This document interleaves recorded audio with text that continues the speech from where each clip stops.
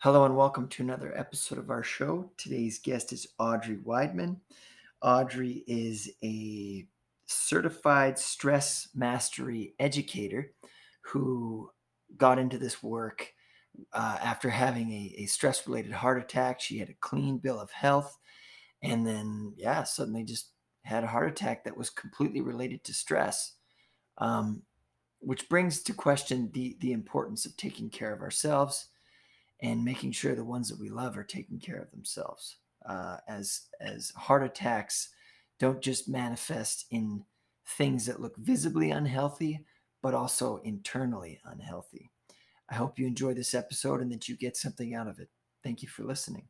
Uncut, uncensored, and unfiltered.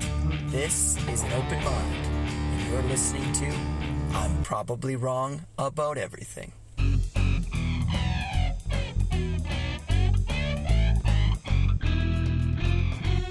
All right, Audrey Weidman, how are you doing? I'm doing just fine. Thank you for having me. I'm so glad you're here today to talk to us about stress. As you know, I had a bit of a chaotic opening towards this. I was a little bit late, then I didn't have my laptop, so you were more than accommodating. So thank you for that. Yeah, my Now, pleasure. now you wanted to. Your focus is on stress, and you have quite a story of a person who was a coach, and then you did that for a number of years, and then you had this sort of episode where stress was sort of a really big catalyst. It was a wake up call. So what can you tell us about your story? Well, I guess, before COVID happened, the other pandemic was stress and still continues to be stress. It's heightened beyond wherever it was because of COVID. Things have changed and whatever. But I, as you indicated, I was a health coach for a number of years, and I was fit. I was more into the nutrition part, but everybody knew me as the healthiest person they knew. Mm. And October 22nd, 2016, I was gardening, cleaning up for winter. And I had my head below my heart and I was chopping down a bush. And at that point, all of a sudden, I got very, very dizzy. And I knew I had to stop. And I went in and I told my husband, I said, I just kind of feel really weird. And he said, you know what? You've been working hard all day. Just sit down. And I said, I have this persistent chest pain. And I thought perhaps it was from the chopping down. I thought it was muscular pain. Right. But it actually turned out that I had a heart attack and I didn't know it for 2 days. The only reason I found out is that this was a Saturday where I was doing the yard cleanup. And on Monday, I had my regularly scheduled doctor's appointment. And I have the privilege of working with a wonderful integrative practice that's top notch. It's affiliated with Northwestern University. And before you even see the doctor, who I'd only seen once before, you get an EKG done. And she was asking me, she came into the room, how are you doing? I said, I'm pretty good, except I feel this like kind of burning sensation in my chest that won't go away. And she was looking at the previous year's EKG compared to this. And she goes, oh my God, you've had a heart attack. Mm-hmm. And I said, you know what? I have a friend from California that I'm supposed to meet for lunch. I have lunch with her and then go to the hospital. Right. This was rational to me because I took the walk to the train. I walked along like probably 3/4 of a mile down to Michigan Avenue to my doctor's practice. So at the time, it was just so not in the realm of possibilities that I thought, well, this is crazy. But as it turns out, she said, Audrey, I would be calling an ambulance for you right now, except we're right on Michigan Avenue, which is the busiest thoroughfare in downtown Chicago. And she said, you're 3 blocks away from the hospital. Get a cab, go over there. And, so I get a cab and I said, take me to the emergency room. And he's like, this isn't for you, is it? And I'm like, yeah, it is. Yeah. And he's like, oh boy. I just threw him a 20, like get in there. Yeah. And as is the case in many, like most of the American hospitals, I'm not sure how it is in Canada, but the waiting room is filled with a lot of indigents, even in this area called the Gold Coast of Chicago. And I'm waiting in line, and then I see this nurse running down the hallway saying, there's a woman named Audrey Weidman who has a heart attack. When she comes, like, tell me. And I'm Have like, you seen her? Yeah. that would be me. So I got to the front of the line and was whisked away. Like in the TV shows, I was watching the ceiling tiles go away. And I'm right. This is a freaking nightmare. Yeah. I didn't sign up for this. I got to go see my friend for lunch. I know. It was crazy. And I won't get into all the particulars, except I'll say that it was a teaching hospital for which I'm grateful because they see every weird thing. And I'm part of a Mayo study because it's the condition I have is unusual, but it's still a teaching hospital. So when I got into my part of the ER, there were 8 other white coats hovering around. You get stripped. Like there's no, like, you're just the body there. There's not a lot of touchy feely, like, oh, I'm sorry about this. It's like the director, the chief was telling everybody about me as if I wasn't there. Right. And it was, but I will tell you, I am grateful though for the experience, because if I'd gone to a local hospital, they probably wouldn't have recognized what I had. And the type of heart attack I had is something called a SCAD, spontaneous coronary artery dissection. And that is where, like, dissection is a tear in the arterial wall. And when they went in with the catheter, I forget what it's called, but they went in to see if there was plaque in my arterial walls. They didn't discover any, but the dye that, they kind of put in kind of showed the arterial wall break. And there are 2 primary reasons for SCAD. One is there's about 10 to 15% genetic component where some people have twisty curly arteries that result in weaknesses with the bends. And the rest of it is due to stress. And it's the number 1 cause of heart attacks among women under 50.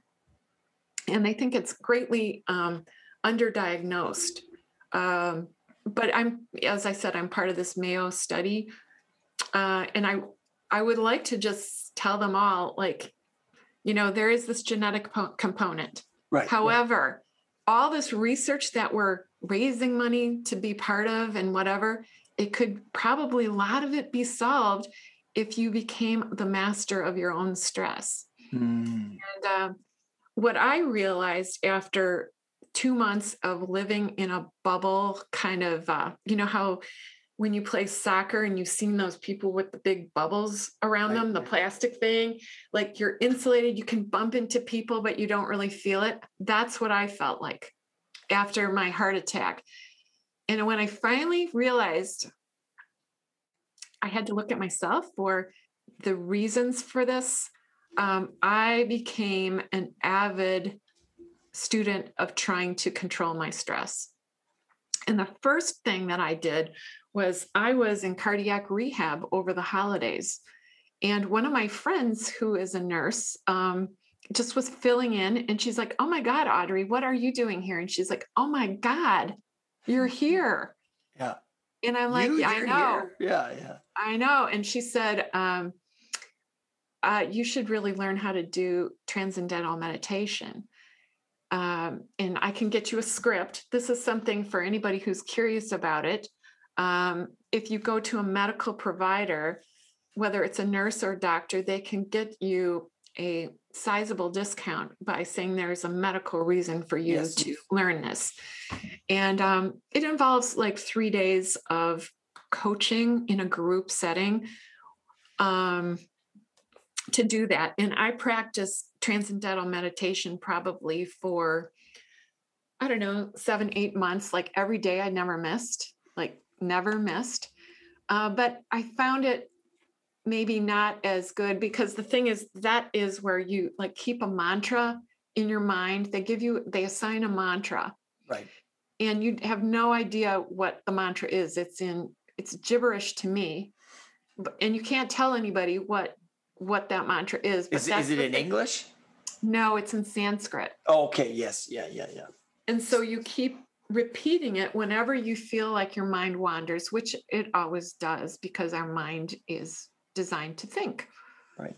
So it goes back, and then it's not my preferred thing, but it's wonderful for people who want to have a guided experience, and it's accredited. Lots of people do it. And that was my first step. But then I started exploring more and more. I'm not sure if you're familiar with HeartMath. Please tell me. Yeah. So HeartMath, I know anybody listening can't see. There's this little Bluetooth device that clips onto your ear. Okay. That you have an app on your phone, and it tells you when you get into a coherent state. So it's this wonderful biofeedback device, which I never knew with transcendental meditation. Am I doing this right? I wanted feedback, because I've never got into a real altered state. Right.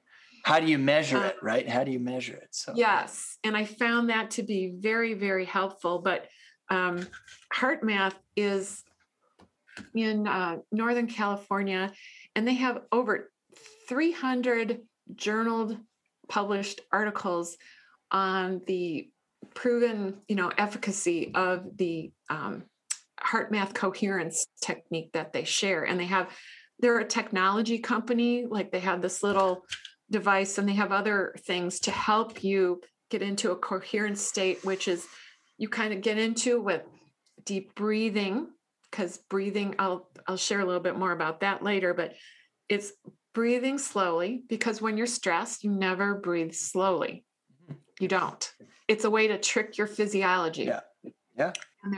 And it's belly breathing. It's not like suck your chest up and suck the air in. Right. It's like belly breathing, which is different. And then you focus on the area of your heart, and you think of uplifting thoughts.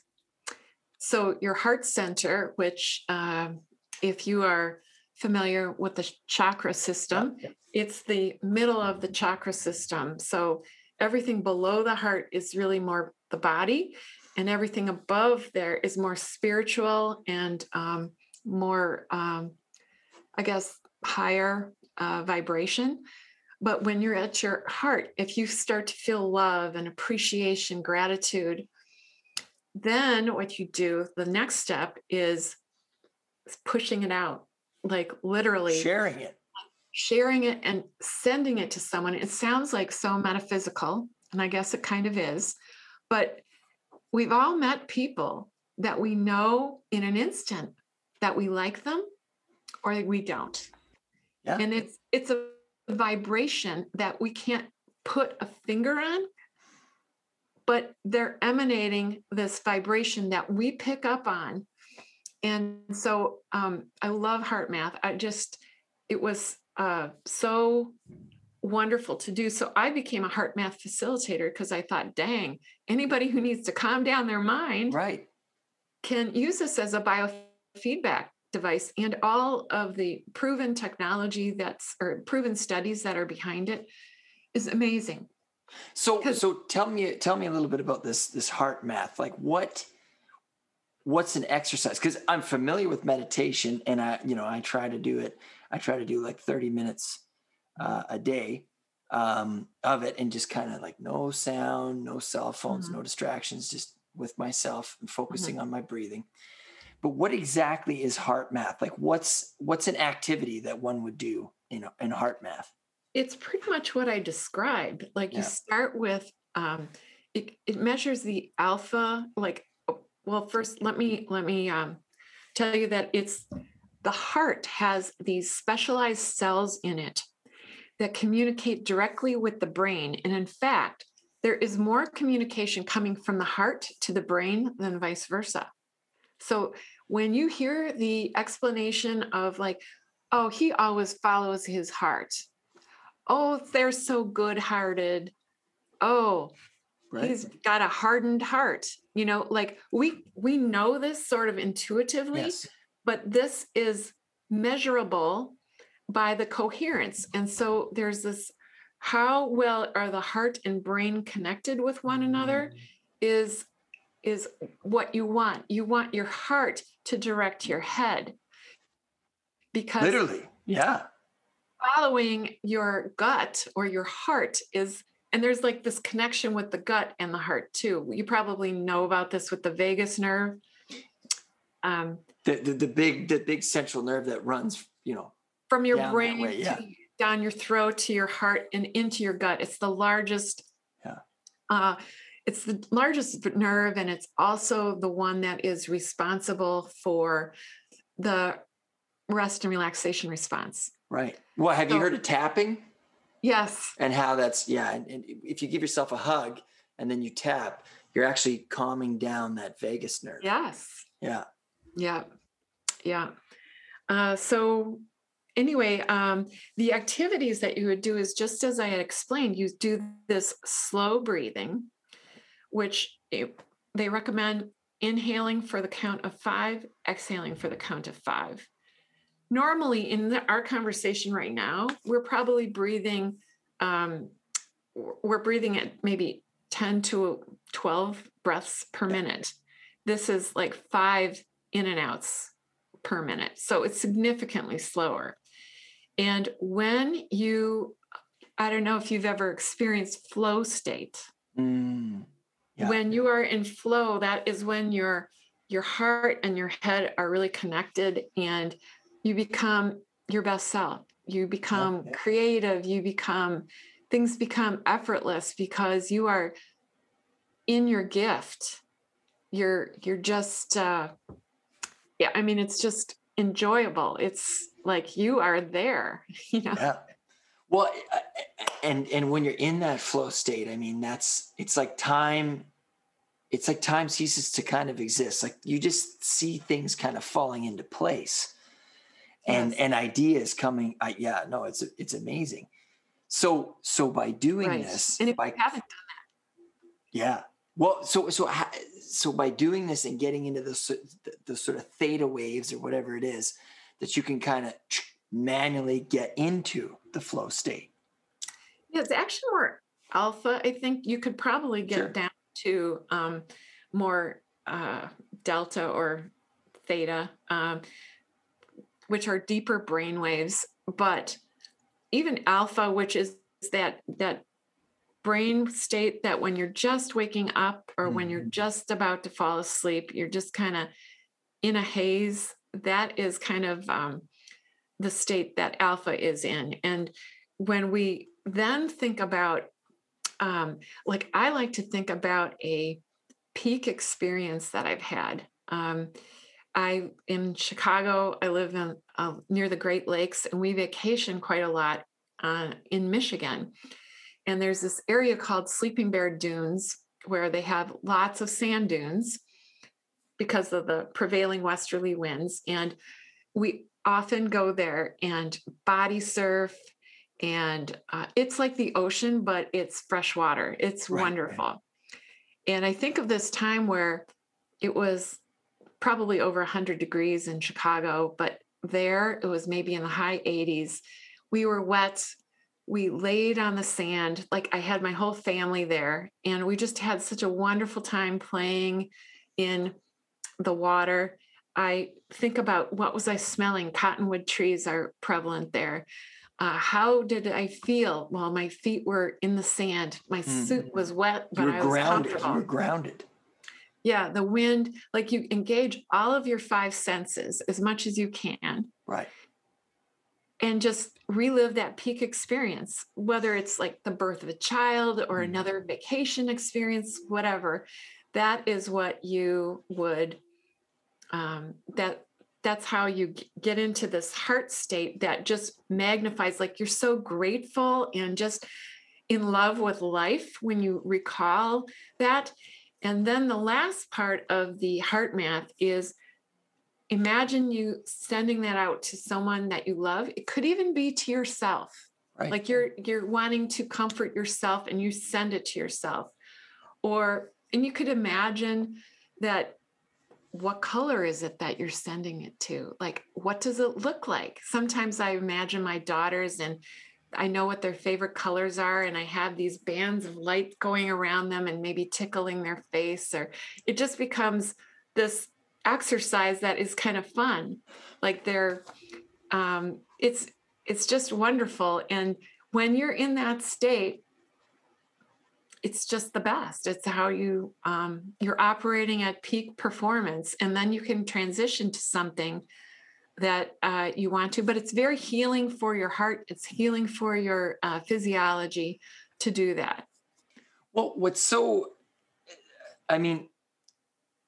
of the way that Western pharmacology and Western medicine is, Western, doctors and all that stuff, is that there's this demystified sort of sense to it that, anything that happens, we can diagnose it, we can figure out what's going on, we can throw meds at it or whatever, right?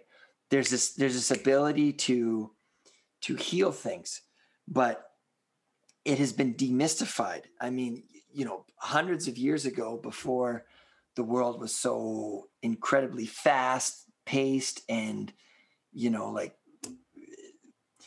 you have to do a million things at once. When things were slower, maybe they were not as safe or whatever. But back then there was this element of, prayer and this ability that prayer could help, or that, being ingrained in nature, all these things, we understood ourselves better back then, and we've gotten away from that. And I think that that's where stress kind of comes in, is because to me, I define stress as being removed from our natural way of being. The world that we live in. Yeah. And there's many, right? But one of them, right, there's this kind of constant sort of low grade stress that we're experiencing. And that's living lives that are kind of, the way that we live is relatively new. We used to sort of, with the Industrial Revolution, the way that we exist has, like, it doesn't make sense anymore. It's unrecognizable. There's always been labor, right? All of that stuff aside. But the way that we live now is quite foreign to the way that people lived thousands of years ago, Even a couple of hundred years ago. Even a couple of hundred years ago. I mean, and I just think that our bodies have developed over thousands of years, hundreds of thousands of years. It's just not used to this.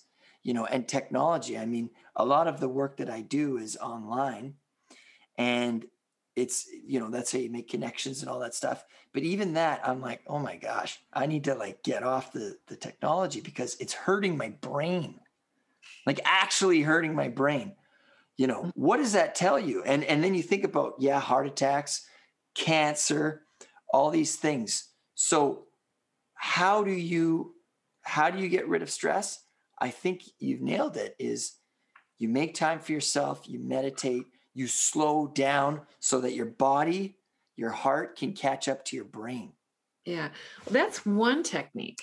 Yeah. Actually, what I did, I was on this journey, and it still am 4 years later, of trying to find ways to become the master of my stress, as opposed to stress management. Management implies that you're just putting it in the corner somewhere, sweeping it under the rug. You're not really addressing it. But when you're the master of your stress, then you really have dominion over it. And what I did in the course of my looking online to try to figure out, it turns out that there was a woman that I followed named Dr. Heidi Hanna, and she was offering this beta group of becoming a certified stress mastery educator. And I thought, well, dang, I need that for me. And yes, I didn't learn all this stuff to just keep it to myself, is what I Right. feel.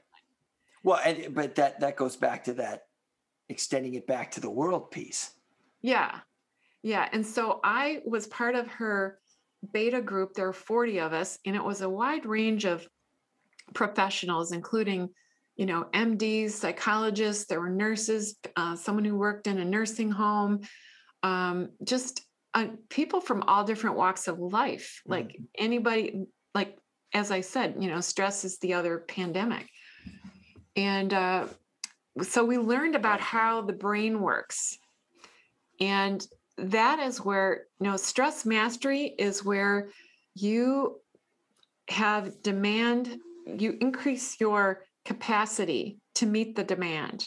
And you can do that a couple of different ways. You can say no to things. You can do things that you know are not good for you. You can stop that. But you can also increase your capacity by meditation, by doing a heart math thing. You could go for a run.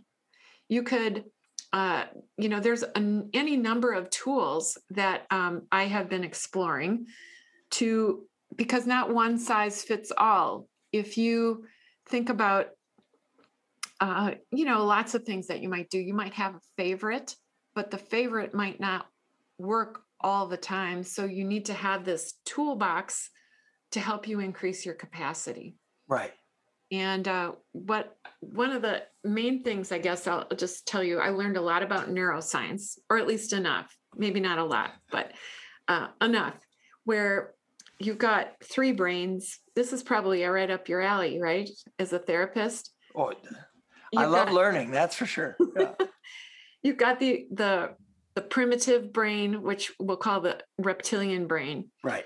And that processes information in 1/5 of a second. So Yes. say you are stepping off a curb and a car is coming at you. You don't hem and haw and think, maybe I should get out of the street. You just react. Yeah. And react is the operative word. It's reactionary. It saves our lives that's how we evolved to be where we are. It's the brain, part of the brain that keeps you safe. Right. The next part of the brain is, I'll just call it the emotional part of the brain, or the monkey brain. Like we as humans evolved by cooperating together. We're part of a society. And it's super important to feel like you belong, like you've got people who are going to help you.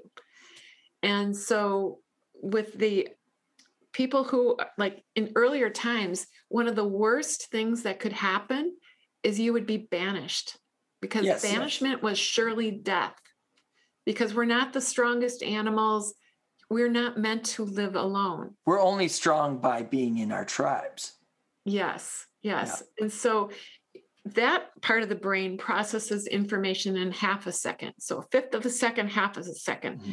And if you feel safe, and if you feel like you belong, then you can start using the crowning achievement of the human prefrontal brain. cortex.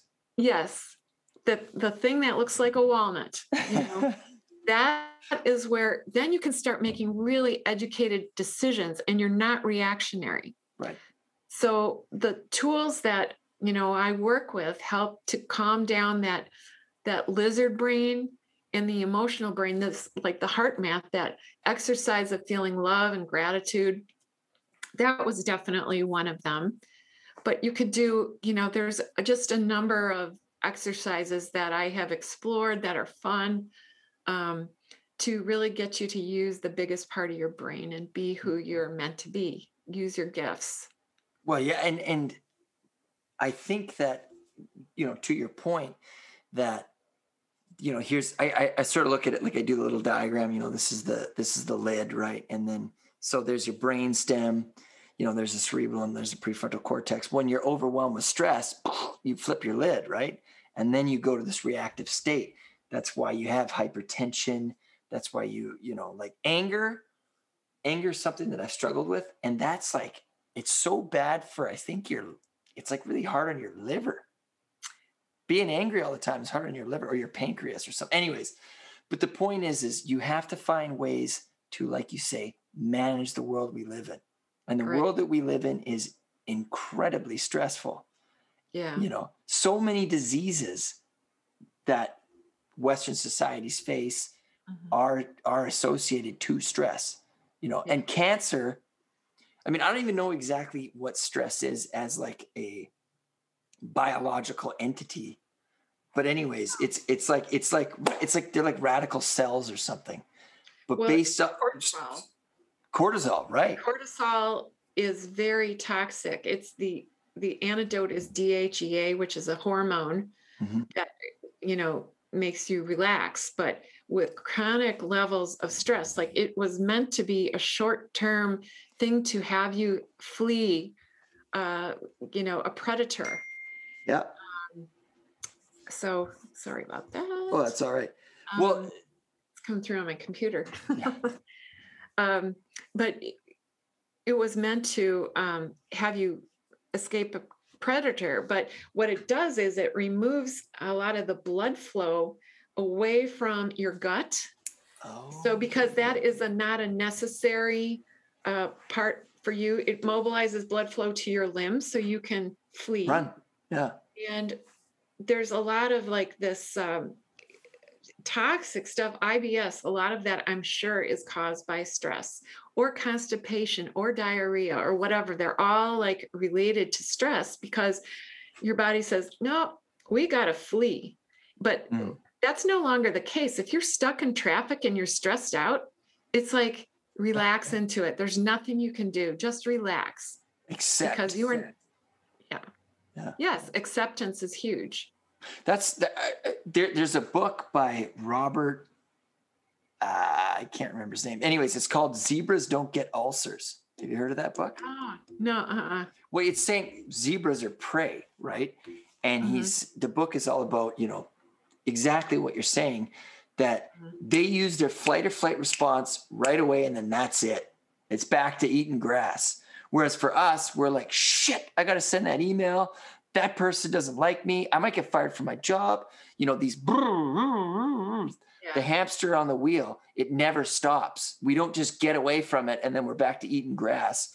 Right. We don't let go. And that's why the things that you're, that you're suggesting are, we need to let go of that cortisol, that stress. Yeah. One thing that the zebra does after they're done and they realize, okay, stress isn't there, what they do is they shake it off. They literally, if you watch any nature thing that the prey escapes, they shake it off and then they go and like, they don't think about what happened. Yeah. They don't prognosticate what's going to happen. They are just in the present moment. And then they go out eating their grass. We as humans can, if we're in a fight or flight response, we can shake it off in the sense of like doing some physical exercise, like running or some kind of an aerobic thing to shake it off is very productive. But the other thing that we have to train our minds to do is practice mindfulness. And there's something called MBSR, mindfulness-based stress reduction, where you just practice being in the moment. It was brought over from India by a physician who was there he was interested in meditation and all this stuff. And he brought it back to University of Massachusetts, which is like the epicenter of this. And when he started teaching his cancer patients MBSR, the results of like recovery and outlook and everything just were so dramatic that now almost every hospital in the United States, almost everyone has an MBSR program in it. So it's like, that saying like the past is already gone, the future isn't here. The gift is in the present. Right. That's where life is happening. That's why it's called the present. That's why it's called the present. Yes. Well, and so much of this, I mean, it's funny how life works, but the lessons we teach most are the ones we need to learn. And right now I'm listening to Wim Hof, and he's talking this meditation guru, this guy, the Iceman. And there's a quote at the very beginning, so simple, but if you think you can, or if you think you can't, you're probably right.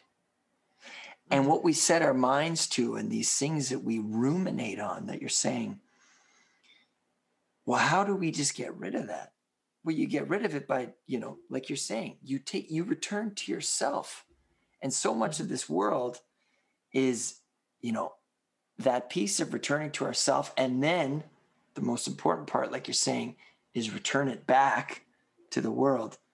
I think there's a lot of answers that lie in that, just overall for, from the abstract to the most specific. And, the whole practice of meditation, like it's always redirecting your mind back to the present, like reining it in, being in the present, because our brain is designed to think. We just have to become the master of it. And the MBSR, there is a wonderful app that the viewers can check out. It's called Unwinding Anxiety. And that one teaches a lot of MBSR. I think there's like 4 or 5 days for free. And then it has, it has, I think it's $30 a month, but it is taught by the best guy who he got quite famous during COVID in terms of Unwinding Anxiety. And I forgot his name, but anyway, he was trained at University of Massachusetts, and it's a really good app. And I never spend $30 for an app unless it's a whole year, but this is per month. Right. But it's exceptional. It's really, really good. Another really good one, and I had the privilege of having him on, was Bruno Kayun, he developed a system called mindfulness CBT, mindfulness cognitive behavioral therapy, based out of Australia. And it's, again, these things that they're borrowing is it's taking what we know in terms of Western, knowledge and stuff, Western therapy, and combining it with the practice of Eastern Buddhist philosophy, and in particular, Vispansa. I never say that right, but Vispansa meditation. Yeah. Mm-hmm. And man, it has revolutionized the way that I see things. Cause as you could probably guess, I'm a pretty go person. But when you slow down, you think clearly, and then your ideas, by you stopping and just not doing anything, your ideas actually flesh themselves out in your mind. Yes. Because you're not constantly stressing them. It's like you're allowing them to cultivate like a seed. Because if I just keep watering the plant, I'm going to kill it. But if you stop, and I mean truly stop, which we struggle with in this world, things will grow naturally. Yeah. So the other plague of modern existence is multitasking. Yes. There is so much research that is done to prove that multitasking actually is less efficient than, like, you think you might be moving all these pots, like spinning plates all in a row, but guess what? They fall down. Yeah. If you did one thing at a time, it's so much better. And I'm guilty of this. I will own up to it, but I'm a lot better than what I was. It's like a habit that you have to train yourself to do, where you're, if you were I was like super type A, and I still am, but I have to tone it down because I'm a charger. I just want to excel. I was pretty hard on myself, which is why the stress came about in the first place. Lots of expectations of myself. Yeah. Yeah. Well, it's very funny that you bring this up, Audrey, because you were you sort of epitomized health, and you did all the reading, you did all the right things, and then you have a heart attack. Then you take my uncle, Ron Svensson. Love the guy. He's going on his 80th year, his 80th lap around the sun. Guy eats chicken wings like 3 times a day, drinks beer all the time. He does not care. And it's that mindset that I think has gotten him to be 80, is he just does not care. He is so just in the moment, that I'm not, by the way, I'm not recommending this as like a, doctor, just eat chicken wings and drink beer, but his mind is free, Mm-hmm. right? He's not worried about it. Right. Obviously eating chicken wings and drinking beer is going to catch up to you sooner or later, but there is this sense of zebras don't get ulcers. How can you let go of the things you're holding on to? And you've nailed it on the head, is taking time for yourself. Yeah. And just one thing at a time. And like saying no to things that are just like that. you might have guilt about, like saying no because you were always like the helper, or like I was the super volunteer. Yeah, I can do that. I can do that. And I got myself stretched so thin, but I was, that was just my modus operandi. Just couldn't help myself. So too much is too much. And you just have to learn to say no. And it's okay if you disappoint people, because it'd be even worse if you disappointed yourself, right, or the people that you love. A lot of times we're saying yes to things for other people right, outside of our family unit that we don't, doesn't matter so much. So, and I mean, that's very much where I'm at in my life right now. Is it's just like, for 30 years, I've been trying to please other people. And I tell kids this all the time, because going back to what I said, we teach people what we need to learn, that, your parents or whoever, they'll be happy, they'll be proud of you if you're doing what you really want to be doing. They might at first be like, oh my God, you want to be an actor? But when they see that the joy that you're having and the impact that you can make because you're doing what you want to do, that's how you change the world. Getting a job, I'm no sticks against this. I mean, somebody has to do it. But getting a job that you don't believe in is only just killing yourself. And you are replaceable, right? These jobs that you don't enjoy, you are replaceable. So do what you want to do with the time that you're given. Right. And that could each change one of us is like a snowflake, and we have our God-given gifts. Yes. There's no one like us, and the world would not be the same without us. So we need to utilize that to the best of our ability. And when we're in our gifts, we're happy. We're in a state of flow. There's people can say, wow, how can you do that? It's like, because it comes naturally. That's like my gift. And everybody can find their own gifts. And you're absolutely right. Everybody has their gift. It sounds like your gift is in helping people. Well, I guess so. I mean, I just feel like I didn't go through all this just for, I didn't go through all this and learn all this stuff not to share it.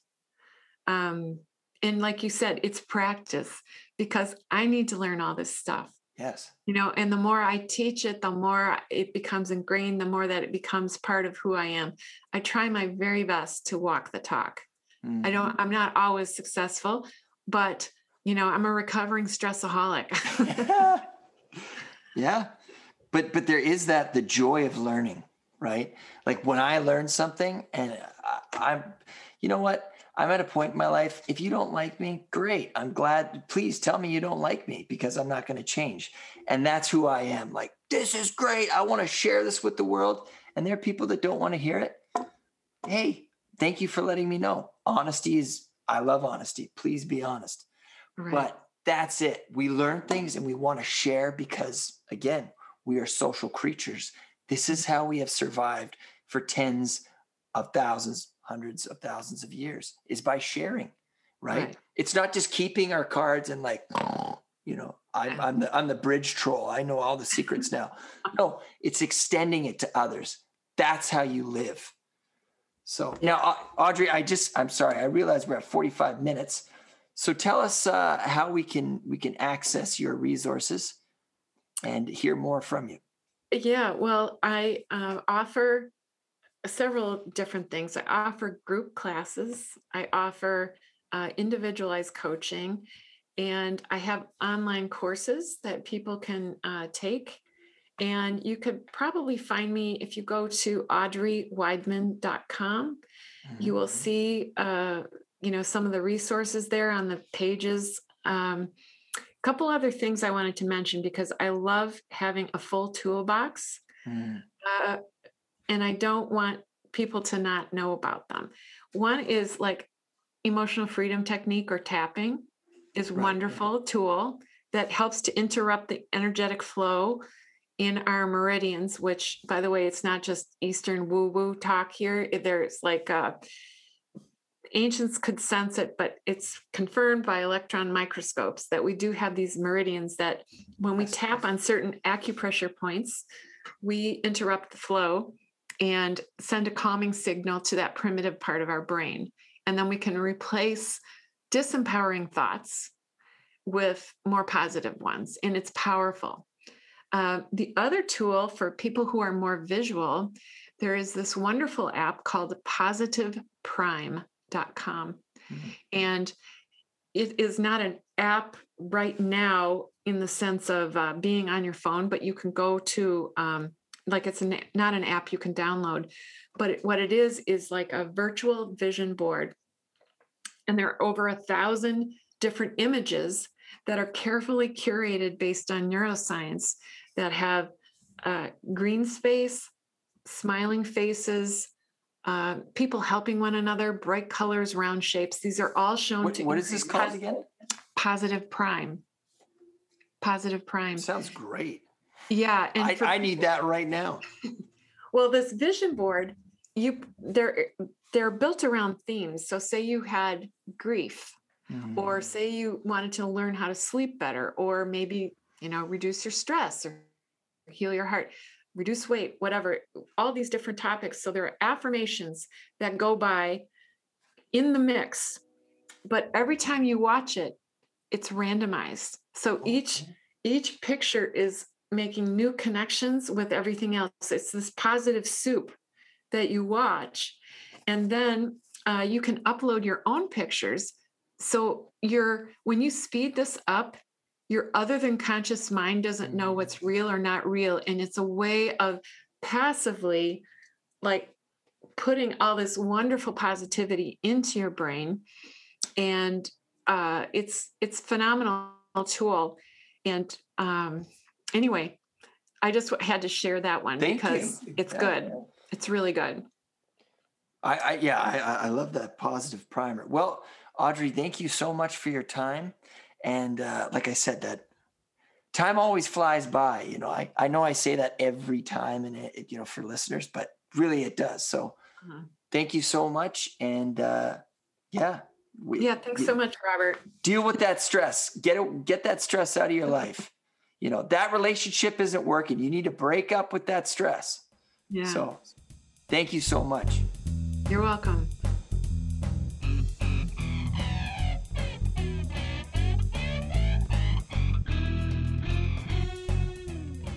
Once again, that was Audrey Weidman, stress management educator, who talks about just how deadly cortisol and stress is for our bodies, and that we might eat healthy, we might exercise regularly, we might get a good night's sleep, but stress is something that we definitely need to educate ourselves on and manage appropriately.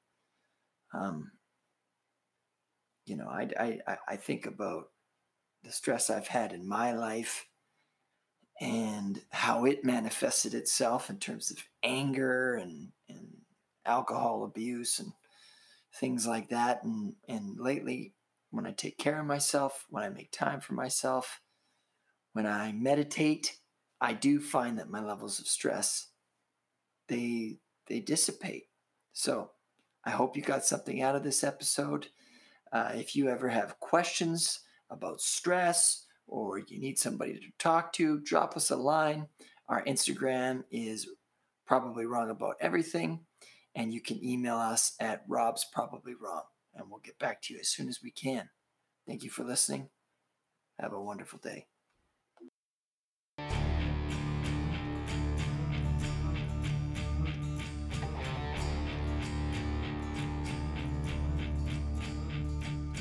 Thank you again for listening.